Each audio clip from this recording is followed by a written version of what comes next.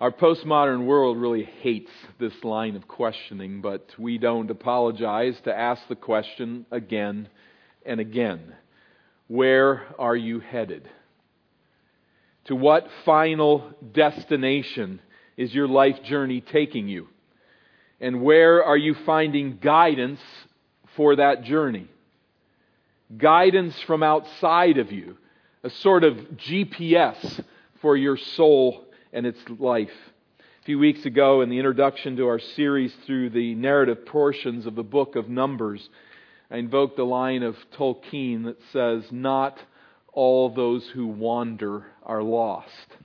Not all those who wander are lost, but I think we must say that most certainly are. Many live their lives with no direction.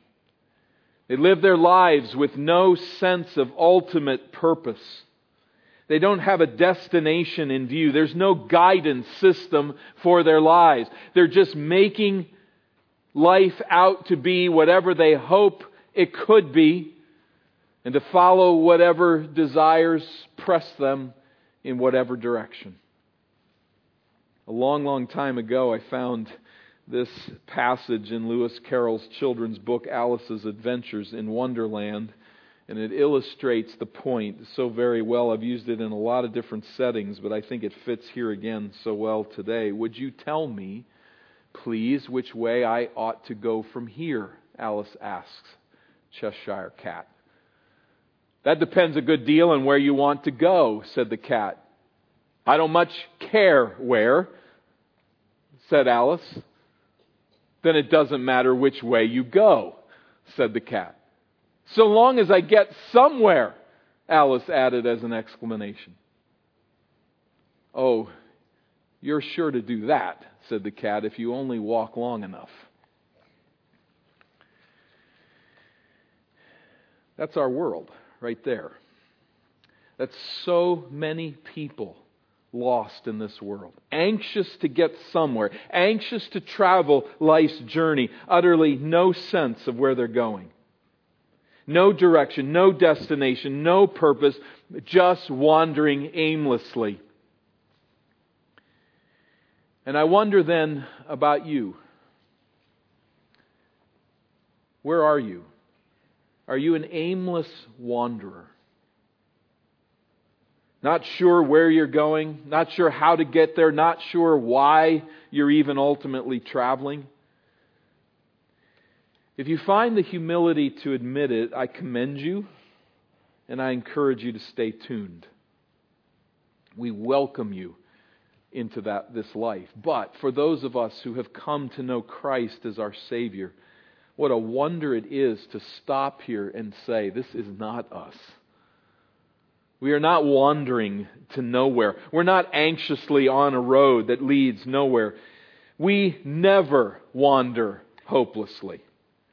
We know where we are going, we know how to get there, and we are under the guidance of the one who can assure us of the promised end to which He's called us. What is more, we can rejoice in the knowledge that the Lord leads us on the journey, and He never leads us to nothing.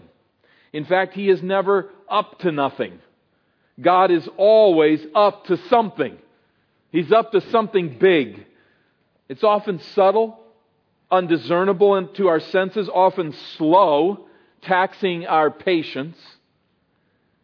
But God is always leading His people somewhere good, and He's up to something big, always. We meet these realities in Numbers chapters 9 and 10. Remember, about a year earlier, God has delivered Israel from Egyptian slavery. They have journeyed through the Red Sea, and God has descended on the Mount Sinai, giving there His law to Moses, giving instructions for the tabernacle, this tent, where God's presence will dwell among His people, and then ultimately that glory descending the mountain and settling in that tabernacle. God's presence shrouded in a cloud. We have no idea what it looks like. These aren't photographs from that time. There was no such thing, of course. But as people try to imagine what this may have looked like, here's one idea. A lot of the pictures you'll see this kind of thin column of smoke. They might be more inspired by a campfire than they know with that. Others have imagined that perhaps it shrouded the nation from the sun and the heat as they traveled through the wilderness. Perhaps it spread out something along these lines.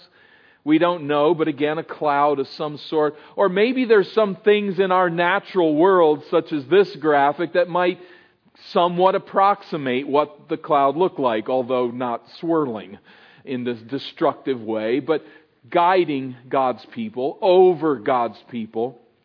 God's presence shrouded in this cloud. We're not sure what it looked like, but at the foot of Mount Sinai, we find then the book of Leviticus and the pinnacle book of the Pentateuch that establishes the ritual worship of Yahweh. The Levitical priesthood is chosen, the holiness codes and the uncleanness laws are enacted, and they're almost as a visual demonstration of the innate sinfulness of humanity.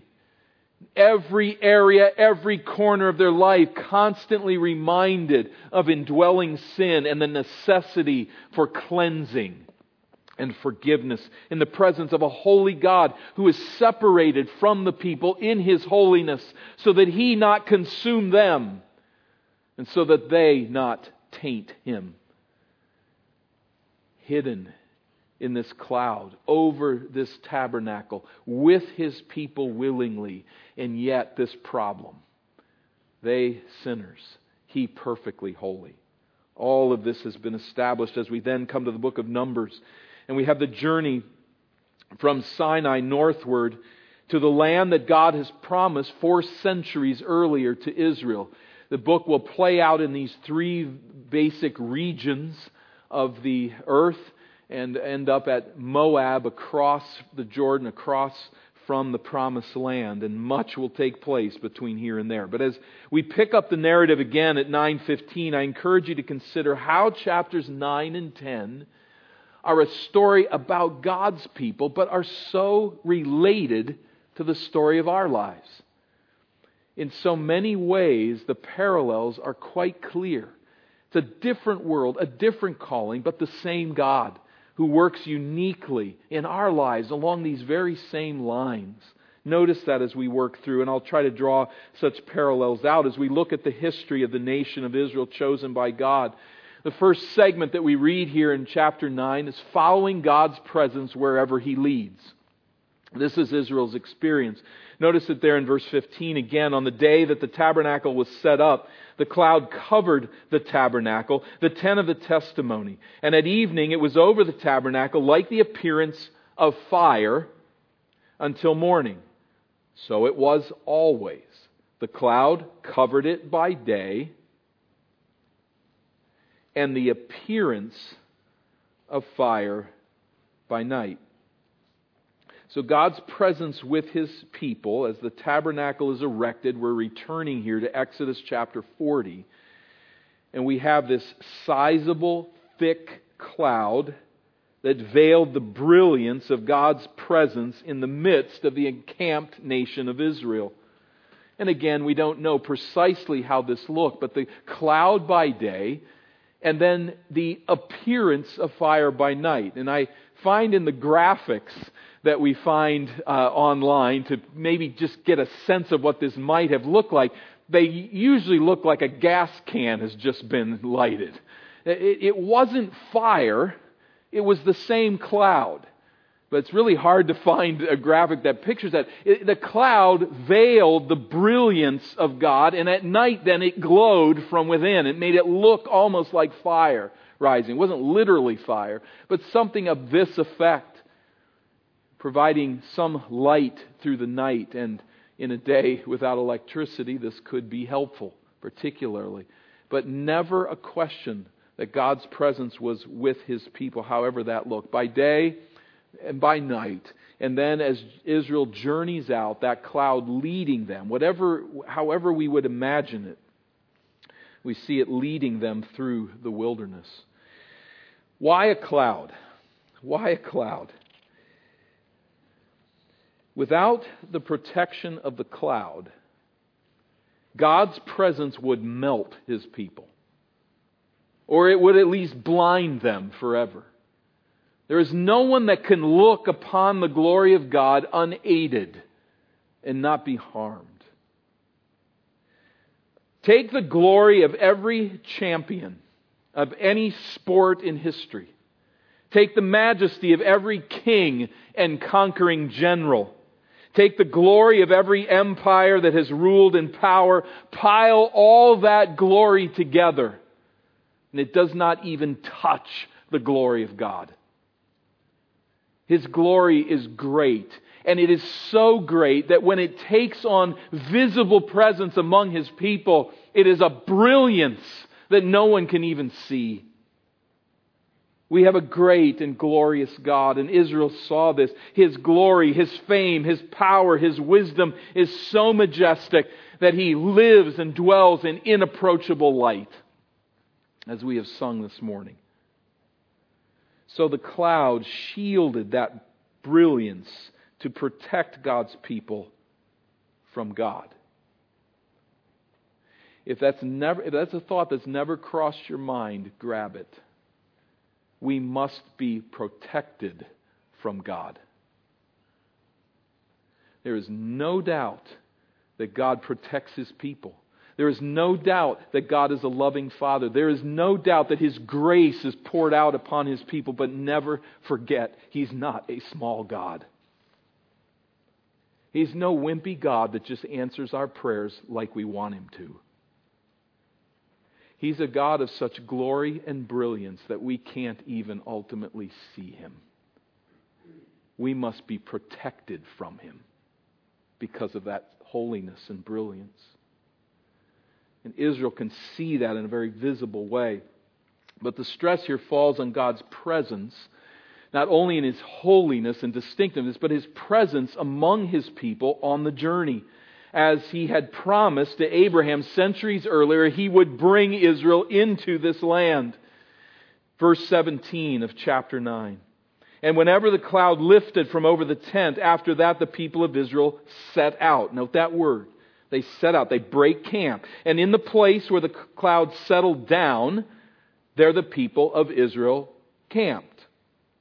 So at the command of the Lord, the people of Israel set out, and at the command of the Lord, they camped. Enough said. Points made.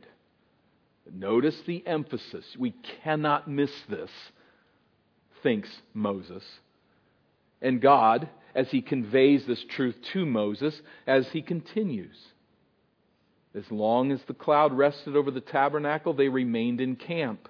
Verse 19, even when the cloud continued over the tabernacle many days, and the people of Israel kept the charge of the Lord and did not set out. Sometimes the cloud was a few days over the tabernacle, and according to the command of the Lord, they remained in camp. Then according to the command of the Lord, they set out. And sometimes the cloud remained from evening until morning, and when the cloud lifted in the morning, they set out. Or if it continued for a day and a night, when the cloud lifted, what do you guess? They set out. Whether it was 2 days or a month or a longer time that the cloud continued over the tabernacle, abiding there, the people of Israel remained in camp and did not set out. But when it lifted, they set out. And at the command of the Lord they camped, and at the command of the Lord they set out. We get it.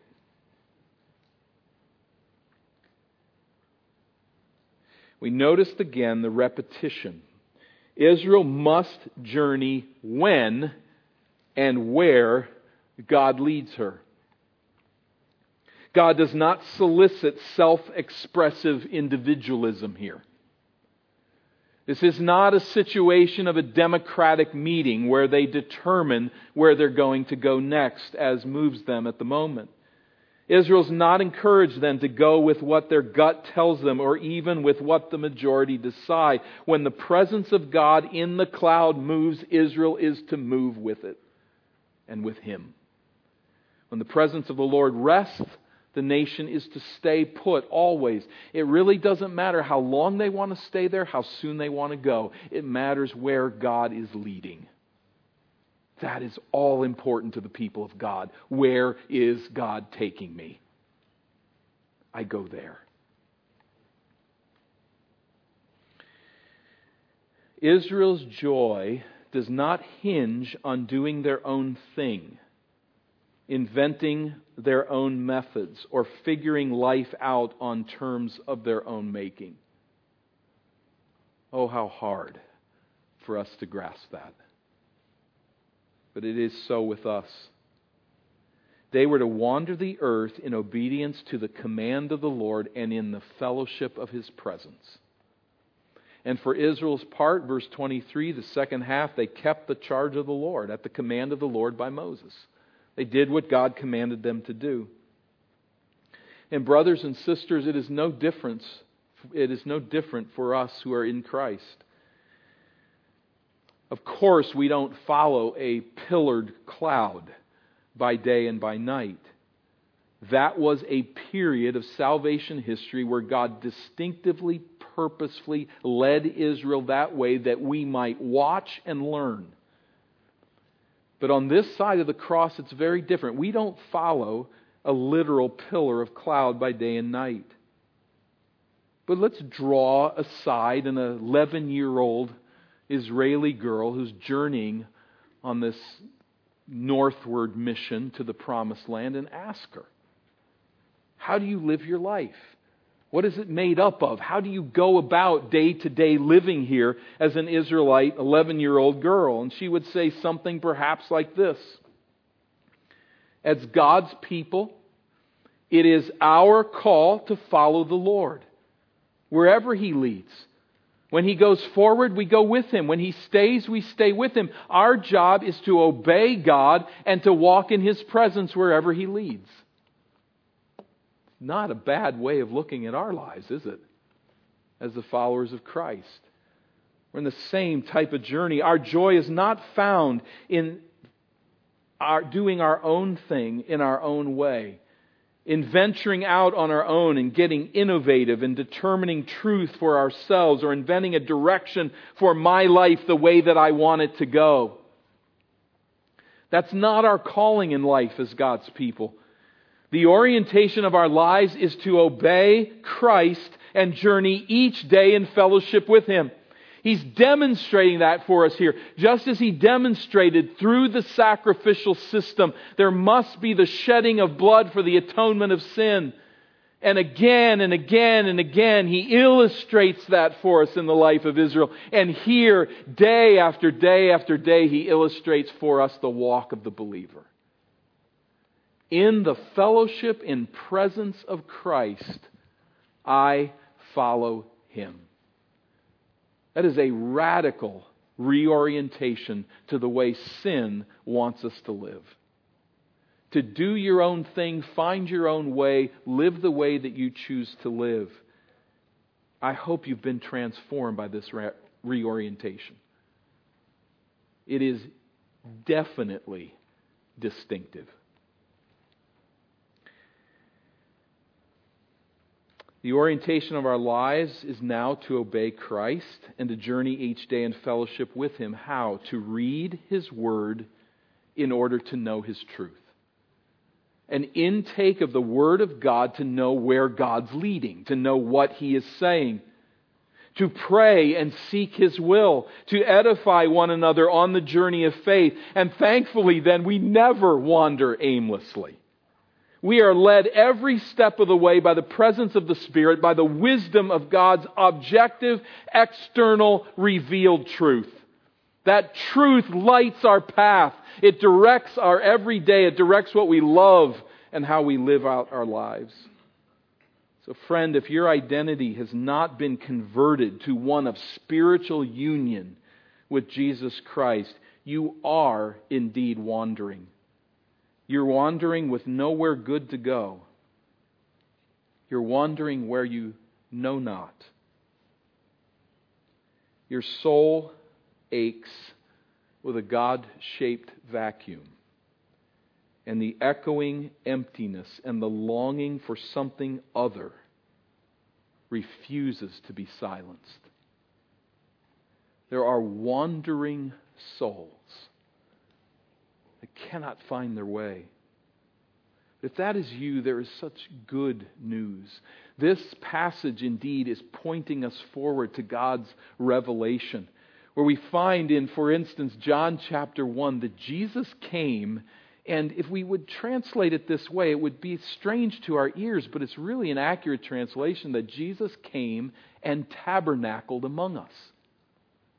I think you can't miss the connection there to the book of Numbers, Leviticus, Exodus. He tabernacled among us. He tented among us. He came in among us when He took on flesh as the second person of the triune God and lived out His life here. He tented among us. And what was His message? Follow me. Taking on flesh, God came to dwell among us, and Jesus says, go where I take you. Follow me as a disciple. He is essentially saying, as He is teaching, then dying and rising from the dead and ascending into heaven and pouring out His Spirit, proving everything that He had taught. Jesus is saying, I'm the new tabernacle. I am, in a sense, the place, so to speak, where you meet God on His terms for your salvation from every enemy of your soul, including yourself. I'm that new tabernacle. I am that place of meeting. Jesus essentially says, as Israel followed the glory cloud to the promised land, follow me to abundant life and eternal blessing. Go with me on this journey. This is no fanciful interpretation, forcing Jesus here into this text. I don't think. It is precisely the message the Spirit intends for us to grasp from this narrative. To follow God. To follow now Christ. But the problem is not seeing the connection. The problem is the rebellion in our hearts. We stay tuned for Israel's journey. But second segment now of this text in verses 1 through 10 of chapter 10 is heeding God's call, whatever the message. The creation and use of trumpets we find in verses 1 and 2. The Lord spoke to Moses, saying, make 2 silver trumpets. Of hammered work you shall make them, and you shall use them for summoning the congregation and for breaking camp. This is not the shofar that we are familiar with and is often sounded in the text of Scripture somewhere, the ram's horn. It's different. These are silver trumpets. And we have the picture here that you're looking at is a trumpet found in King Tut's tomb, somewhat in the region, time-wise. And so we would think perhaps looked something along these lines. It would have been heated silver, then formed around a form. And these trumpets would have sounded a very different sound than the shofar. And we have directions given this way as to what that would be. But you see here in verse 2, there's 2 uses. The one is to gather at the tabernacle of meeting. And secondly, to break camp and journey toward the promised land. The distinct message that we find here of the trumpets, there's the long blast and there's the alarm. However that sounded, whatever distinction was there, it would have been very clear to Israel. This is the long blast gathering us at the tent of meeting. Or the alarm, which is a call to move out, which is really a call to war, ultimately. It's going to take a long time for them to get up to the promised land, but it's really a call to war. We're going to break camp and move together toward the promised land. We remember that Israel marches as an army. Chapter 1, there was a census of the warriors, and they go together, men, women, and children, the young and the old, but also the warriors among Israel, all journeying together to that promised land. Now, on that note, God assures Moses of the ultimate success of this endeavor as we continue on. So, when both are blown, let me just read the text, verse 3. When both are blown, all the congregation shall gather themselves to you at the entrance of the tent of meeting. There's the gathering. But if they blow only one, the chiefs, the heads of the tribes of Israel, shall gather themselves. When you blow an alarm, in distinction, the camps that are on the east side shall set out. And when you blow an alarm, the second time, the camps that are on the south side shall set out. An alarm is to be blown whenever they are to set out, and I would assume a third alarm and a fourth alarm. But when the assembly is to be gathered together, not leave, but gather, you shall blow a long blast, but you shall not sound an alarm. And the sons of Aaron and the priests shall blow the trumpets, and the trumpets shall be to you for a perpetual statute throughout your generations. And when you go to war in your land against the adversary. So, let me stop at verse 8. What we see there to this point are just these messages of how God wants the people to respond in either gathering or leaving. But notice now in verse 9 the promise of victory as Israel comes among her enemies. Verse 9, and when you go to war in your land against the adversary who oppresses you, then you shall sound an alarm with the trumpets that you may be remembered before the Lord your God, and you shall be saved from your enemies. If it wasn't God, it'd be very audacious. You're going to your land you haven't been in for 400 years. But it's your land. Because I have given it to you according to the arrangement with Abraham and all that has taken place, and you will be saved from your enemies. God was Israel's warrior. He would not permit harm to come to her. And when Israel relied on her own strength in battle, she would lose battles that she should win. But when she relied on God's strength, she would win battles by every right she should have lost. I am your warrior who will go with you. God was anxious for Israel to walk in obedience as He displayed His glory to the nations, in discipline of these who had become thoroughly corrupt in their sin, and in blessing upon His people. This is what God intended. There's a second use of the trumpets, not only in war and in victory there, but verse 10, on the day of your gladness also. Not just when you go to war, but on the day of your gladness. That is, on the day of the Sabbaths, whatever they be. At your appointed feasts, at the beginning of your months, you shall blow the trumpets over your burnt offerings and over the sacrifices of your peace offerings. They shall be a reminder of you before your God. I am the Lord your God. So there is, with this message of the trumpets, also a call to worship.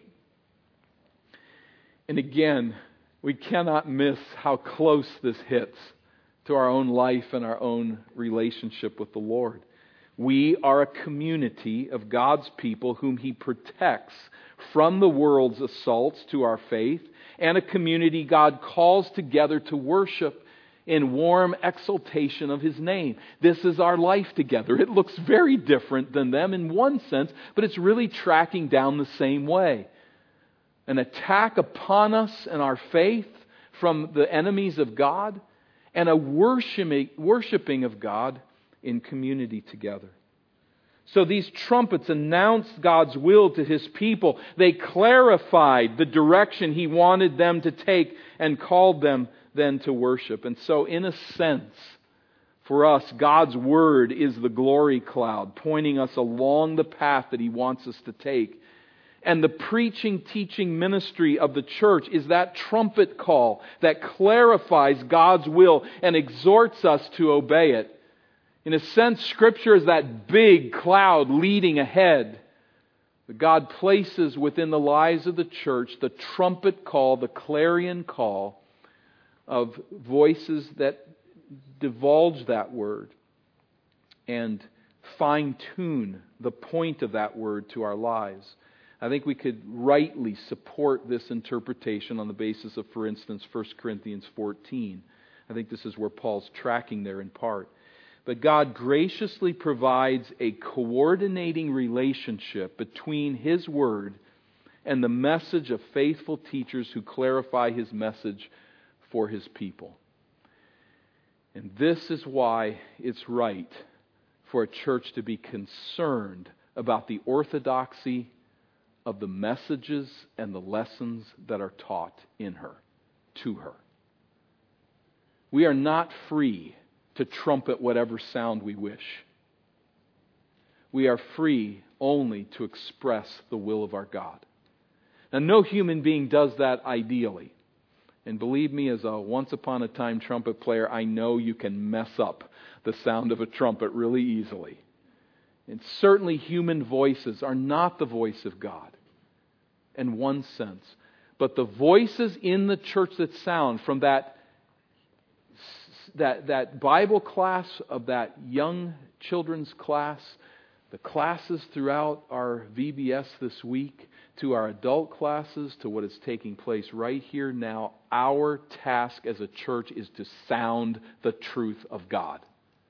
It is not to invent a new way. It's not to make God's truth palatable to our culture. Our task is always and has ever been to sound His message.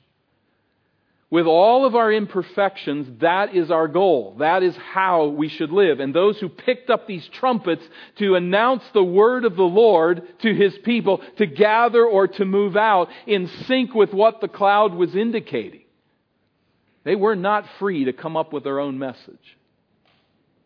They were to announce this truth accurately. So God graciously provided this coordinating relationship between His will and the message of individuals blowing on these trumpets to send the message to all the camp, whether they were sleeping or preparing food in their tent or were looking at the cloud.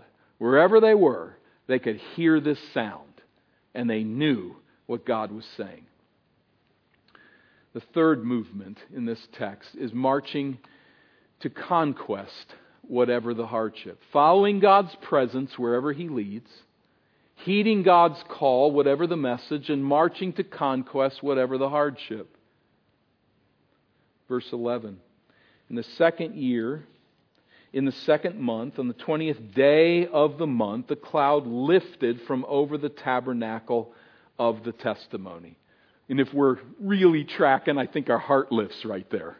It's like, okay, we're moving now. It's time. We're heading out. We're journeying north to this promised land. The second year, that is just over a year after Israel's deliverance from Egypt, approximately 11 months here at Mount Sinai. But now they're moving. And the people, verse 12, of Israel set out by stages from the wilderness of Sinai, and the cloud settled down in the wilderness of Paran. That is that's the whole journey right there. So we're breaking camp and moving from Sinai to Paran in this segment.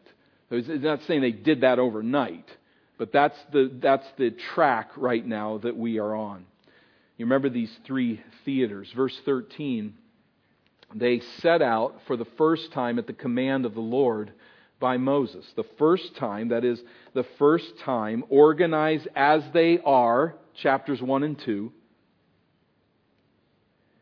in this initial stage of the journey to the promised land. Verse 14, the standard of the camp of the people of Judah set out first by their companies, and over their company by Nahshon, son of Amminadab, and over the company of the tribe of the people of Issachar, and then Zebulun, down through verse 16. And this should make some sense to us. Just to review with these graphics, the tabernacle is in the center, and there's a systematic, careful way that these tribes are arranged. I have them here on this graphic. On the right side, Judah, Camp 1. Camp 2 on the south, Reuben. Camp 3, Ephraim, and these three tribes, and then Camp 4 on the north, Dan, Asher, and Naphtali. Arranged this way, also then the priests around the tabernacle, all was to journey out in a very systematic way. So Camp 1 now starts to work its way out, and then Camp 2, as there is a second sound of the trumpet that indicates that second camp is now to move out. Now, as we come to verse 17, we read that when the tabernacle was taken down, the sons of Gershon and the sons of Merari who carried the tabernacle, they set out. The fascinating thing here, this is new information to what we found in chapter 2, which is an ingenious way that the Pentateuch is put together. You can't go to one part of the first 5 books of the Bible, the Pentateuch. You can't go to one part and get all the message in one place. You have to keep reading as narratives are filtered in and the laws are described. You've got to read it all in order to get it right. It's an ingenious way to make sure that Israel was reading the whole thing, not locking into the one section that said, how do we leave again? Well, you're learning one thing in chapter 2 and you're learning some more information here in chapter 10. You have to know the whole thing in order to work out the way that God wants. And what's introduced here is that the Levites in this plate will come, but that the tabernacle will come before. It will be inserted in here earlier, and so what would make perfect sense, this is a visual that cuts through the fabric that would have covered the tent, if you're not familiar with the picture. But the structure then is traveling with the people ahead of the furniture. I don't think we have to figure out why. It seemed pretty obvious, so that the structure can be put in place first as these massive numbers of people are journeying, and then when the furniture gets there, in the midst of the camps, it's placed in the tent that's already erected and standing. So a very organized, systematic way of moving these people through the wilderness. So once the Levites, what we saw in chapter 2, but we're learning that there's other insertions of the priests, and then working their way around to Camp 3, and then ultimately to Camp 4. So they will all follow around in single file, so to speak, as they journey throughout the wilderness. Verse 18, we see then the camp of Reuben setting out, as would make perfect sense. Camp 2, Simeon, verse 19, and Gad, verse 20. Then the Kohathites, the priests, carrying the holy things, and the tabernacle was set up before their arrival. There it is. We would have gathered that on our own, but he says it there. And the standard of the camp of the people of Ephraim, now then Manasseh, Benjamin, and the camp of Dan, verse 25, setting out by their companies with their leaders in their tribes, Asher, Naphtali, concluding the line. This, verse 28, was the order of march of the people of Israel by their companies when they set out. So every time they moved in systematic order according to the command of God. This wasn't chaos. This was a systematic ordering and direction for them each step of the way.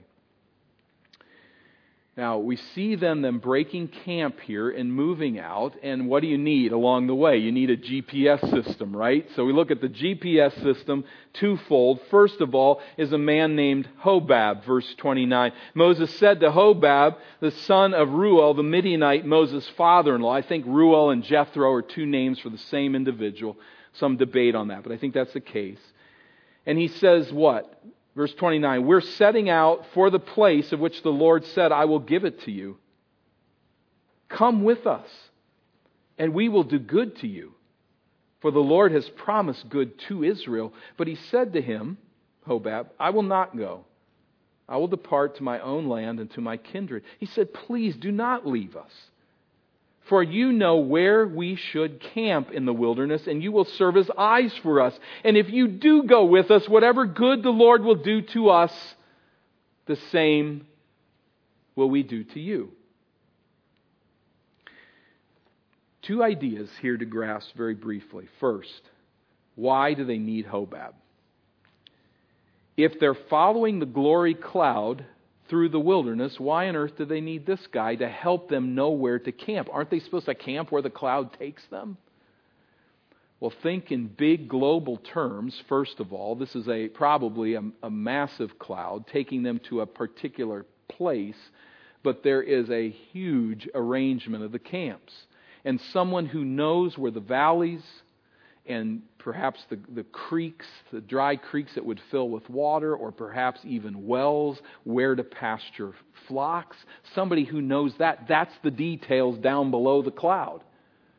And so what we find here is actually the way that God works providentially. He orders and He ordains, and we sweat the details. We labor hard. We work in the midst. It's not Israel just laying back saying, "Oh, God's leading us here, we go here," and we don't do anything. God doesn't pick them up by the back of the neck and haul them around the wilderness. And He doesn't drop a map down for them to know exactly where to be. They have to use their ingenuity to camp where God wants them to camp. And so it is in our lives. God orders our lives. He providentially works and leads us and guides us, but we have to go to work in sync with His purposes. That's precisely, I think, what's happening here. He ordains the direction and we work our tails off. That's Hobab and his part. But the second thing I'd like you to note here, I hope as a Bible reader that when you hear Moses talking, you are clicking with Genesis chapter 12. What's happening there? Genesis 12, I will bless you and I will bless the nations through you. This is a beautiful invitation by Moses to this man saying, first, we need you as our GPS system in the wilderness. But secondly, if you will come in among us, the glory of God will pour out grace upon you. We see the blessing of Israel passing on to this Midianite. There are indications, though the text does not say so here, that he did go with them, because his people, his clan, the Kenites, are found among the Israelites as they settle the land. That's all we got to go on. Why it doesn't say what he did here, I don't know, and maybe there's more to it than that. Maybe someone else took his place. But at any rate, we see the blessing of God passed on to those who identify with His people. Verse 33, then, we see secondly the cloud. So there's Hobab taking them through. There's secondly, of course, the cloud. Verse 33. So they set out from the mount of the Lord 3 days' journey. And the ark of the covenant of the Lord went before them 3 days' journey to seek out a resting place for them. And the cloud of the Lord was over them by day whenever they set out from the camp. 3 days' journey doesn't mean it took them 3 days. In the way that they calculated distance, that meant a healthy man walking 15 miles a day. That's a 3 days' journey. So 45 miles is the distance they travel, however long it took. But that would be called a 3 days' journey. So we would think 3 days means it took 3 days. For them, it just meant that's how far you can walk in 3 days. I think it would have taken them a lot longer, very likely. But again, the idea here of the ark going before them. Now, does that mean it was in the front? Is this a new point to the text that the ark of the covenant, that box in the Holy of Holies, went in front of everyone? It might be literally, or it could just be figuratively. It went with them, ahead of them. Even though it was in the middle of the camp as it went out, it was the thing. It was the presence of the Lord among His people. At any rate, the Lord leads them there. And then we see thirdly here a victory cry of worship in verses 35 and 36. And whenever the ark set out, Moses said, "Arise, O Lord, and let your enemies be scattered, and let those who hate you flee before you." And when it rested, he said, "Return, O Lord, to the 10,000 thousands of Israel, to the countless numbers of Israel." Or as some Hebrew texts have it even, "Lord, you are the thousands of thousands among Israel." But whatever the case, there's a victory cry here by Moses. We are following God. He is taking us to victory. His presence is what matters here. He doesn't end each night saying, "Wow, do we have a great army." He ends each night saying, "We have a great God." And that God's presence among us is what makes all the difference. And so it is with us as a church. The message that we witness here is so simple, its significance can easily miss us. But the point is that God loves His people. He provides direction for us because He loves us. And I say to each of you, but particularly to those who have come to a place of saving faith in Jesus, He will never ask you to do what is for your harm. He is never going to lay out a path that will injure you and harm your soul. I am not saying that He will always take you on a path that's easy. He will take you through the valley of the shadow of death. He's going to take Israel through a whole heap of trouble. But He will never lead you to harm. We get so mixed up there because there are those that think that any negative thing, any trial, any heartache is an indication that God's not leading us. There are others who say, no, I know God is leading me through this valley of the shadow of death, through this difficulty and heartache, and say He doesn't care. We have to bring these together as Israel must bring these together. God is going to lead His people through hard times. We're praying here as a church today for this young woman in her 20s who gets laid flat by meningitis. Doesn't know who she is, not conscious. We're thankful for how God's answering that prayer. But that's not because she's walking in disobedience. That's not because God sovereignly has forgotten to care for His child. God takes us through hard times. We're praying. How do you handle it? I mean, we're praying for a family that's got 4 little children and the third one, 2 years of age, is gone. The heartache of knowing that he was at a birthday party and we lost sight of him and he's dead.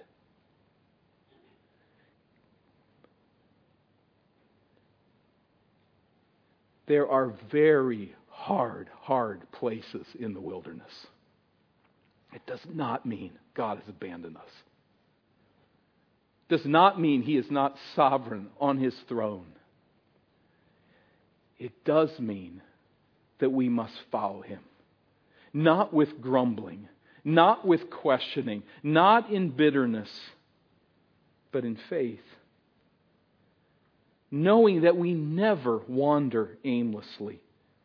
We don't know always where God is taking us day by day, but our final destiny is clearly determined. And that's the thing we see here with Israel. We're on the south side here heading north. We know where we're going. God has promised us there a land that is flowing with milk and honey. It is a place of rest. It is a place of peace. It is a place that has been prepared for us. They have no idea what's on the journey between. And it's a lot of heartache. It's a lot of darkness and difficulty and attack. And so it is with us. But this is our distinct heritage in this waking, wandering, restless world, that we as the followers of Christ are the followers of Christ. He's going to go with you, Christian, every step of the way. He walked through the valley of Gethsemane. He walked through the valley of Calvary. And He came out on the other side, risen and conquering and reigning and coming again.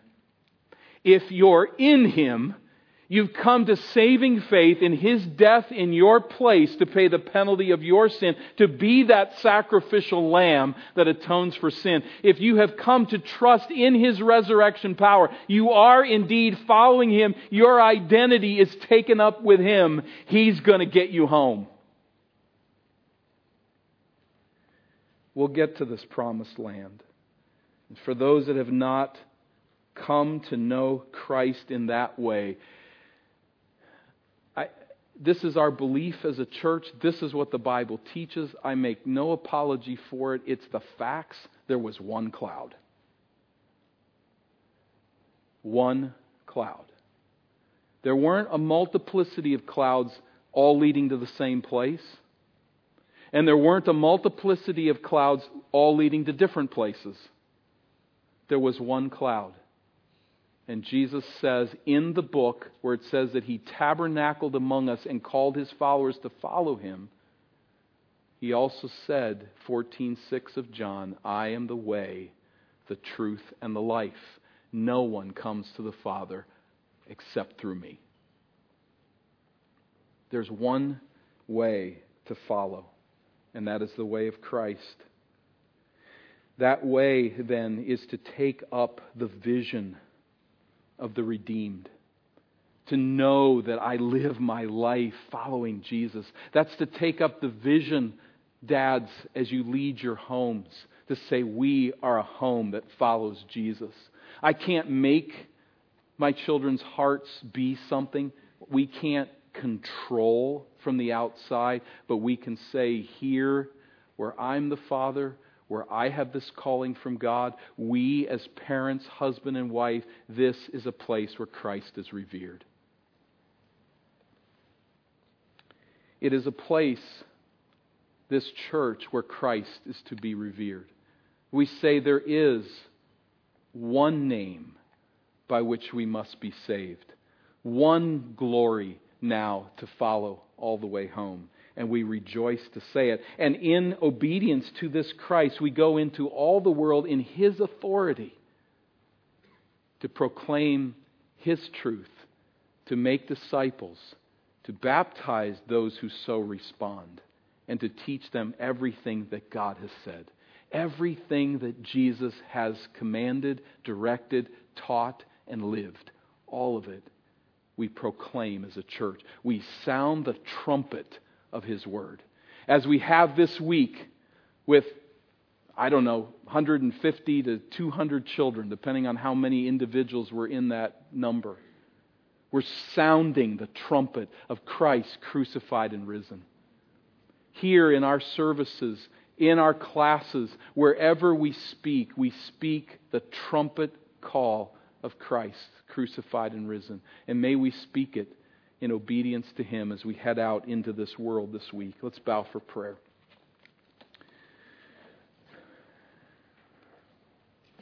Lord, we dedicate ourselves to this calling. We thank You for Your mercies to us in Christ. I pray for those who know Jesus that we'd walk with You in faithfulness. I pray for those who know not Christ that You would draw them to Yourself. May we leave this place today, every one of us, asking the question, where am I headed? Who is leading me? Do I live my life calibrated to the command of God, or do I do my own thing in my own way? God, call us to see this. Help us to discern where we stand. And may we rejoice in Christ crucified, risen, and leading us all the way home. In His name we pray. Amen.